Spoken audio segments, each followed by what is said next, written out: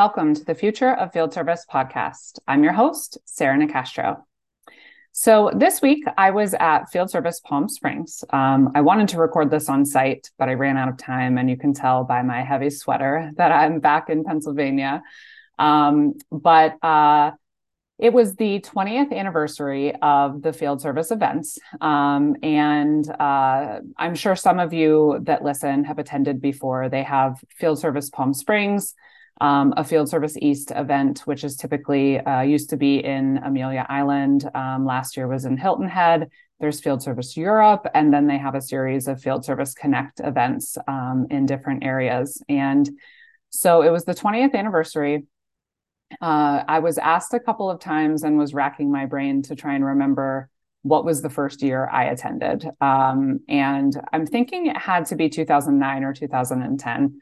I certainly don't remember for sure, but it's been quite a long time. And when I first attended the event, I was typically one of, two, maybe three women at the entire conference. So that's certainly something that sticks with me because I remember, and I shared this a bit this week, the first presentation I ever gave, and it was horrible. It was horrible. I was very nervous, and certainly some of those nerves came from, being in a room where I was the minority. And so we've come a long, long way.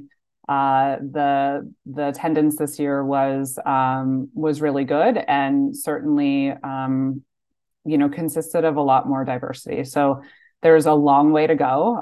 We're not where we need to be, but one of my observations was just looking around and thinking about how much that aspect has changed in the time that I've been attending. I really enjoy this event every year, not only because it's in a beautiful setting in Palm Desert, which, is nice to look at out of the windows. You're not spending a whole lot of time enjoying it per se, but it's a really nice backdrop. But there are people in this industry that I have, now seen year after year for over a decade. And it's given me an opportunity to build some really great relationships. And it's always nice to see those people and have a chance to catch up. And it's also nice to have an opportunity to meet new people every year. So it's a great event. And the attendance was good this year. The energy was good. And I think, it was a really great 20-year celebration for WBR and the team that puts the field service events on.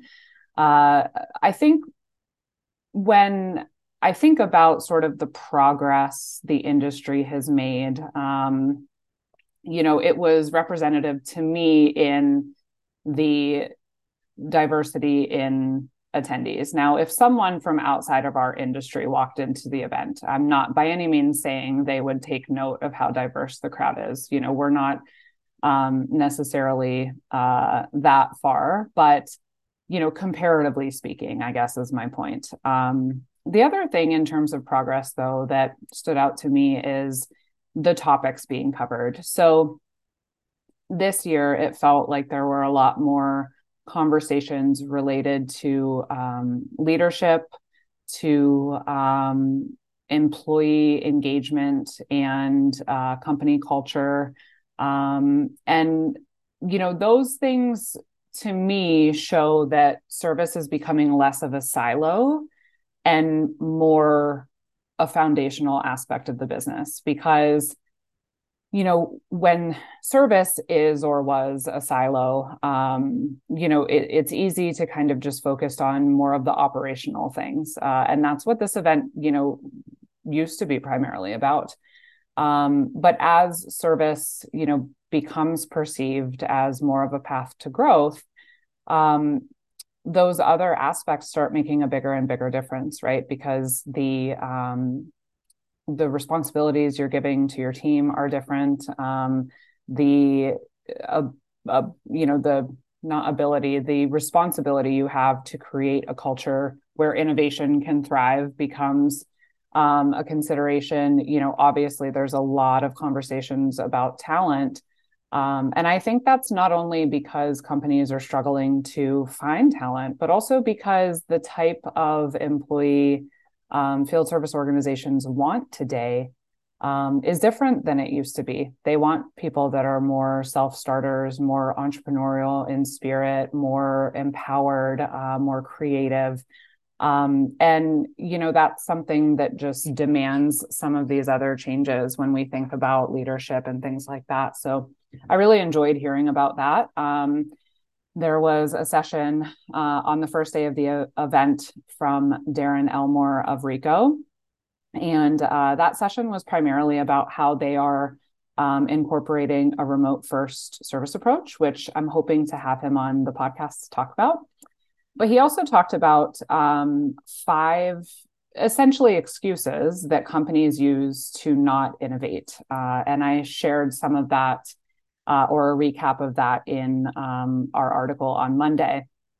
And I really liked that portion of his presentation, even on its own, before he got into their journey with remote service, because that's kind of where we are, right? We're not necessarily talking as much about how do we incrementally improve. We're talking about, how do we innovate and how do we evolve to what the next generation of service and field service will look like. So I love that.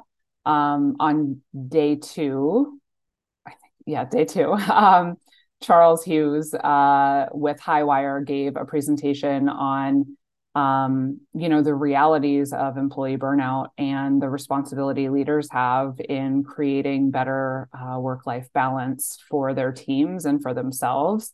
I thought it was a great session. And I also think the fact that a topic like that is, on the agenda is just representative to me of progress and evolution in the space. Josh Zolan was at the event. So Josh was on the podcast before. I should have looked up the episode number. He wrote the book, Blue is the New White. He is the CEO of Windy City Equipment, and he took over his family business. And he is a huge advocate and evangelist for the skilled trades. And he gave a very powerful presentation on day 3, talking about, how we use stories to paint a better, sometimes a different, sometimes just a picture to people about the opportunity for careers that services represents. So that was, I think, a really great session as well. So there was some great things that took place. And I gave a very short keynote presentation on day 2. I took the opportunity with the 20th anniversary theme to talk about, if I were to step back and look at my observations in the time that I've been in this industry, what are the 5 macro lessons from the last 20 years? So really, we'll say, 15 years. I haven't quite been in this space 20 years, but what are the 5 lessons that we have learned that will really need to remain top of mind as we forge the future of service? So for those of you that weren't able to be at the event, I thought I would kind of go through what I shared and share some of that with you. So going back to Josh Zolan's point on day 3 about the power of stories. I mean, I talk about that a lot for those of you that listen to this podcast with any regularity.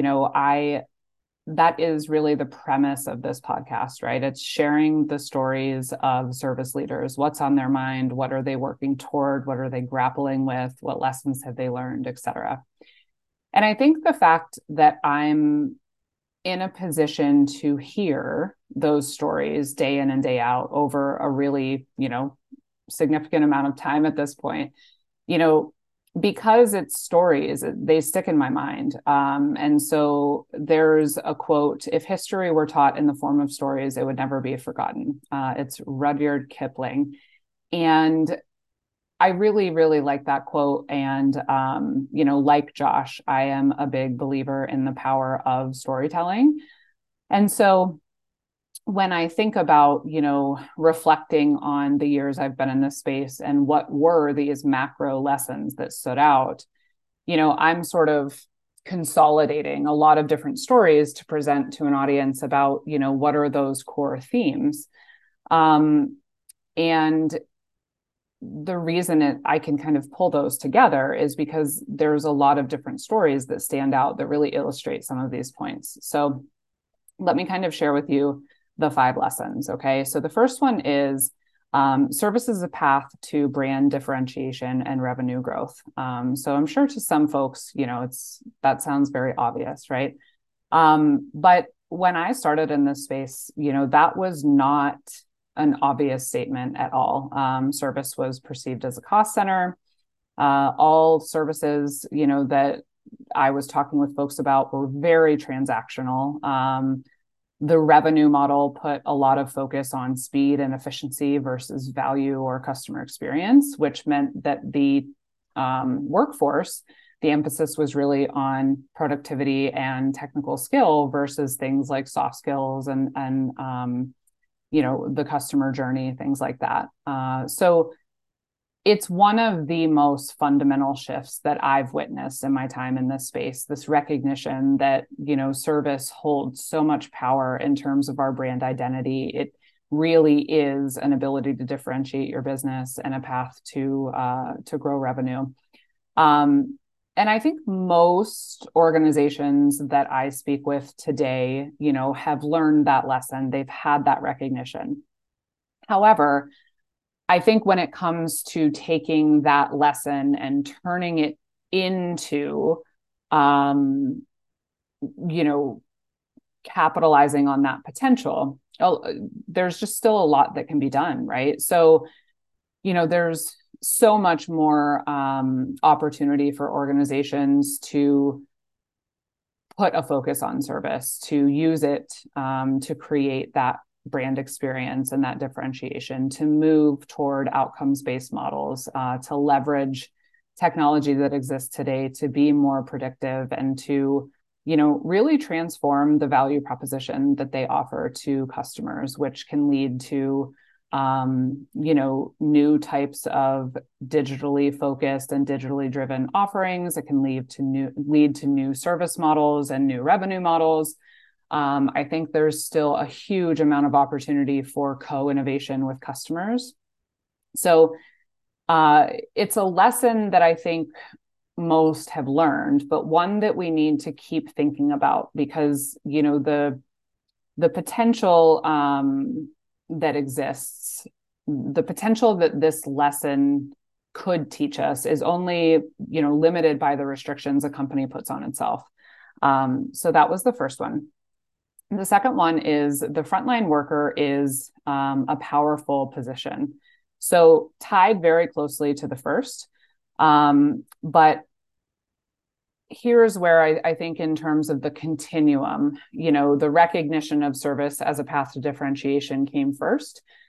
The recognition of the role the frontline workforce plays in doing that came after, and for some is still a work in progress, right? So historically, employees were viewed as assets, and the focus within organizations was more so on, controlling them, sort of getting them to comply with whatever change was happening, getting them to execute on the job that the company wanted them to do.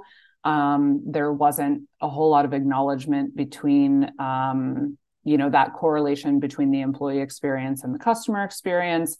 And again, I said this before, there was more focus on technical aptitude versus the incorporation of soft skills, and, how that changes the customer relationship. So when you think about that evolution combined with the challenges companies face today around talent, this is an area where we really, really need to be thinking about that frontline worker is a very powerful person in terms of our customer experience and our brand identity. So what does that mean in terms of, what that role looks like, what their experience looks like, how we treat them, all sorts of things, right? So we know that we can't exceed in our goals for service growth without the frontline. And as our service delivery evolves, the frontline must evolve with it. And the way that we treat our frontline workforce, the way that we, leverage that position, the way that we empower them, et cetera, has to change as well. I think a big part of that is moving beyond that inclination to want to control and instead focus on what it takes to empower those workers and create more of a sense of ownership. So that is number 2. Number 3 is technology, when applied well, is a great enabler. So this is obviously another very clear lesson we've learned. However, the point I talked about here is that, again, if you look back to when I started, a lot of the interviews I did were companies moving from actual paper to their first generation of a field service management solution. I would say that's very, very rare today, right? Most companies have been through that evolution, and they're now moving to their second generation, third generation, and beyond of their service management systems. The technology, though, has come a long, long way in terms of the sophistication and the functionality and the capabilities that exist. I mean, it really is impressive, what technologically speaking is possible today. I think what is happening is that a lot of the organizations are catching up to being able to use the capabilities that exist today, right? So I think as organizations, there's a lot of layers of change that come in to digital transformation. And so I think we're at a place where really the technology providers are a bit further ahead than not all, but some of the organizations in terms of, really putting the internal change in place, refining workflows, all of those different things to make sure that they have a good, really well working foundational service management solution in place before they start to look for ways to augment that. So when you think about some of the more advanced capabilities that are in use today, augmented reality, machine learning, AI, all of those things, they all have very attainable, practical applications for businesses today. And you see certainly some organizations that are ready to leverage those capabilities and are doing so with incredible success. When I look at the industry as a whole, I think there are also a lot of organizations that are catching up to being able to put those tools in place and really leverage them to their full capacity. So, there's been a lot of change, and certainly there's a lot of variety from business to business on where people stand. But there's just this idea that, the technology has changed so much that some organizations are still trying to move beyond, maybe a first or second gen solution to a more modern solution that's fully functional based on today's standards, and then leverage some of the more sophisticated capabilities. The companies that try and rush through that foundational step and they're on maybe an outdated or a poorly deployed, sort of foundational system, and then just try and layer in these new capabilities, tend to see issues in doing so. So it's just one of those things where, it is a great enabler. It's not only a great enabler, I mean, it's really, really just a necessity for today's businesses. It just needs to be handled in a way that aligns with business objectives. So that was number 3. Number 4, the most successful companies change before they have to. I skipped ahead of myself. I guess going back to the technology point, the main point I wanted to make is that while there are so many powerful capabilities that exist today, they're only as powerful as an organization's ability to manage change. So I guess that's kind of the conclusion of what I was trying to say. The companies that have, gone through the, school of hard knocks in managing change and coming up with a good way to do that, they're a bit ahead in being able to implement some of the more advanced technologies today. There are other companies that, are kind of still working on managing that change well so that they can leverage everything that exists today. So, all right, on to lesson 4. The most successful companies change before they have to.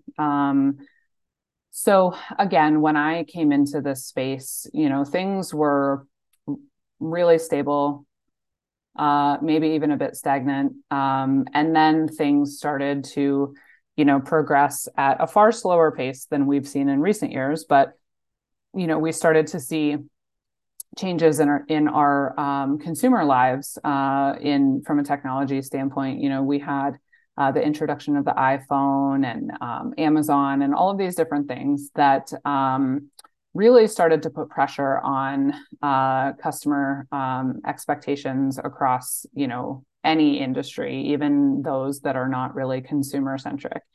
And so, digital transformation has changed our ability to, have always on constant real-time communication across the organization and with our customers. And that has just, snowballed the amount of change that has taken place. Of course, in the last couple of years, we've had a whole lot of other things that have sort of forced organizations into, other degrees of change. And, the reality is it really isn't slowing down. It's only getting faster, right? So there are companies that sort of embrace that reality and have, kind of reconciled the fact that they need to be a lot more flexible, nimble, agile in how they work. And there are some who, are still maybe looking back with longing on, what was 15 or 20 years ago. So I think the message here is, you don't want to be forced to change. You want to be making the decision to do so before it becomes a necessity. Again, Darren Elmore from Rico had a great message within his session that I shared some of in Monday's article. But, this idea that, you want to do the disrupting, you don't want to be disrupted, right? And I think, complacency is really at odds with creating competitive advantage. So we need to, get comfortable with that reality. We need to be thinking outside of the box, looking outside of our own industry for inspiration and information, and really thinking about, from a company culture and leadership perspective, what are we doing to create a culture of innovation and eliminate fear of risk or fear of failure. So I think that's a big opportunity for the industry going forward. Number 5, we must prioritize people first and profits will follow. Again, when I started out, this was all very cost center conversation. It was very, just like I said, employees as assets. It was very cut, minimize, et cetera. And, that maybe worked for the place that businesses were in then. But today, with the opportunity for service as an opportunity to differentiate and to grow, we need to think a bit differently about how we juggle that or how we strike the balance, right? And how we think about not just short-term objectives or, the quarterly goals, but the big picture, right? This is true in how we treat our customers as people and how we focus on building better relationships with them and understanding their needs to a degree where we can innovate from the outside in. And it's certainly incredibly important when we think about how we engage with our employees, our talent, our people internally. So I'm not saying this in the sense of, profits don't matter, numbers don't matter. They absolutely do. I just think that the companies who are focused solely on that are taking a very short-sighted approach. And I think that, there is a lot of ties in with this lesson to the realities of what's important to attracting, attaining and retaining talent today, what customers value from the companies they do business with in terms of, its authenticity, its commitment to them and to its people, et cetera. So I think this is a big trend going forward as well. And again, how that ties back to company culture, individual leaders, et cetera, will be really interesting to watch. There's another quote I shared that says, "The purpose of knowledge is action, not knowledge." So I think there are certain, situations where these are lessons that have been learned, but maybe not applied as much as they can be. So that's why, I wanted to reflect back on some of them because I think they're, not only representative of the biggest changes I've seen in, not only attending this particular event year over year, but just, thinking back on all of the conversations I have and all of the things that I've sort of witnessed. They're representative of that change, but they're also really 5 of the keys to unlocking the potential that exists as we move ahead. So that's what I shared in a much faster manner, by the way, at the event. And I hope that you can take some value from that as well. So it was a great event. If you haven't had a chance to read Monday's article that talked about some of the points from Darren Elmore's session related to embracing innovation, please have a look at that and stay tuned. Hopefully I'll have an opportunity in the coming months to get some of the folks that I connected with at the event to come here and share their stories with you firsthand. So that's it. For now, you can find more at futureoffieldservice.com. While you're there, be sure to sign up for the Future of Field Service Insider so that you don't miss any of our weekly articles or podcasts. Also, make sure you take a look at the live tour schedule. We have events coming up in Birmingham, UK on May 17th, Paris on May 24th, Minneapolis on June 15th. Yes, June 15th.